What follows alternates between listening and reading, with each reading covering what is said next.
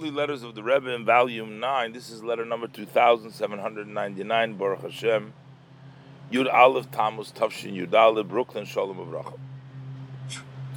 The Rebbe says, I'm responding to your letter dated the first day of Tammuz, in which you write that all of your family, your wife's family, they all are in Israel, in the Holy Land, the Eretz HaKodesh, and also that your parents, the one writing, wish to make Aliyah, and they're suggesting that he also do the same, make Aliyah, and also his wife wants it. So everybody wants to go to Israel.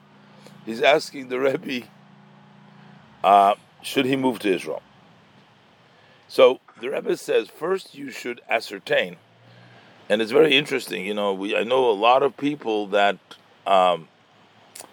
wanted to make Aliyah. The idea sounded so great and beautiful, but once they came to Eretz Yisrael, once they came to Israel, and they could not sustain themselves, they could not find enough jobs, they could not find enough means, and they just could not survive in Israel. The Rebbe writes to him that you should ascertain that you are able to settle when you go up to Eretz Yisrael, but the Rebbe is not talking about financially. The Rebbe is talking about you should ascertain that you will be in an environment of religious people, that those who fear God's words, those who study Torah, those who observe Mitzvos.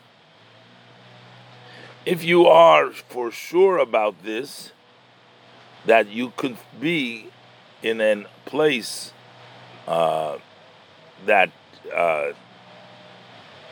which is going to be produces to keeping the Torah and doing the mitzvahs, so you should accept upon yourself bli neder, without a vow, an additional classes of studies, both in Nigla, the revealed, and Chassidus, and also in addition in observing the mitzvahs with perfection.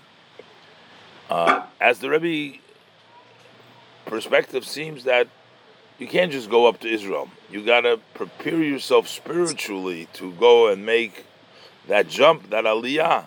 So you should undertake certain additions in your study of Nigla and Chassidus, and addition in your observance of mitzvahs, doing them perfect. That will serve as a preparation for your aliyah to the land, Eretz Yisrael, which the eyes of Hashem, as the verse talks about Israel, he says the eyes of God are always there from the beginning of the year to the end of the year.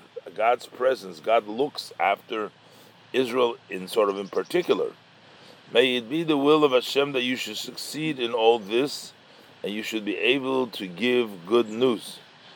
And the Rebbe ends off with a blessing in the name of the Rebbe and the Maskir. So this has nothing to do with what I said about organizing, settling. The Rebbe was said that you have to settle in a community where there is religious people that actually practically learn Torah and do mitzvahs. If you can ascertain that, so the Rebbe says you should accept upon yourself in preparation to going up to the Holy Land, in which Hashem's eyes are there from the beginning to the end, by adding more classes and more perfection in your observance of Torah mitzvahs.